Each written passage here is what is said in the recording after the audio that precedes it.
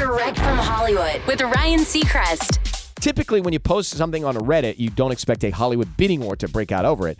But that's exactly what just happened. For the second time, in fact, over a short story called We Used to Live Here, posted on Reddit's No Sleep page. Blake Lively is already attached to star in the film adaptation of the psychological thriller for Netflix. In less than a month after it posted, the story was optioned for several $100,000, not bad for a Reddit post, and tells the story of a woman who's bought a new house to flip it.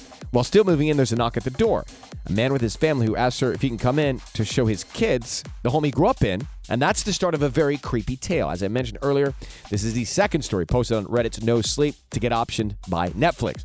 The first, My Wife and I Bought a Ranch, was bought out in 2020 for more than $1 million. That's direct from Hollywood.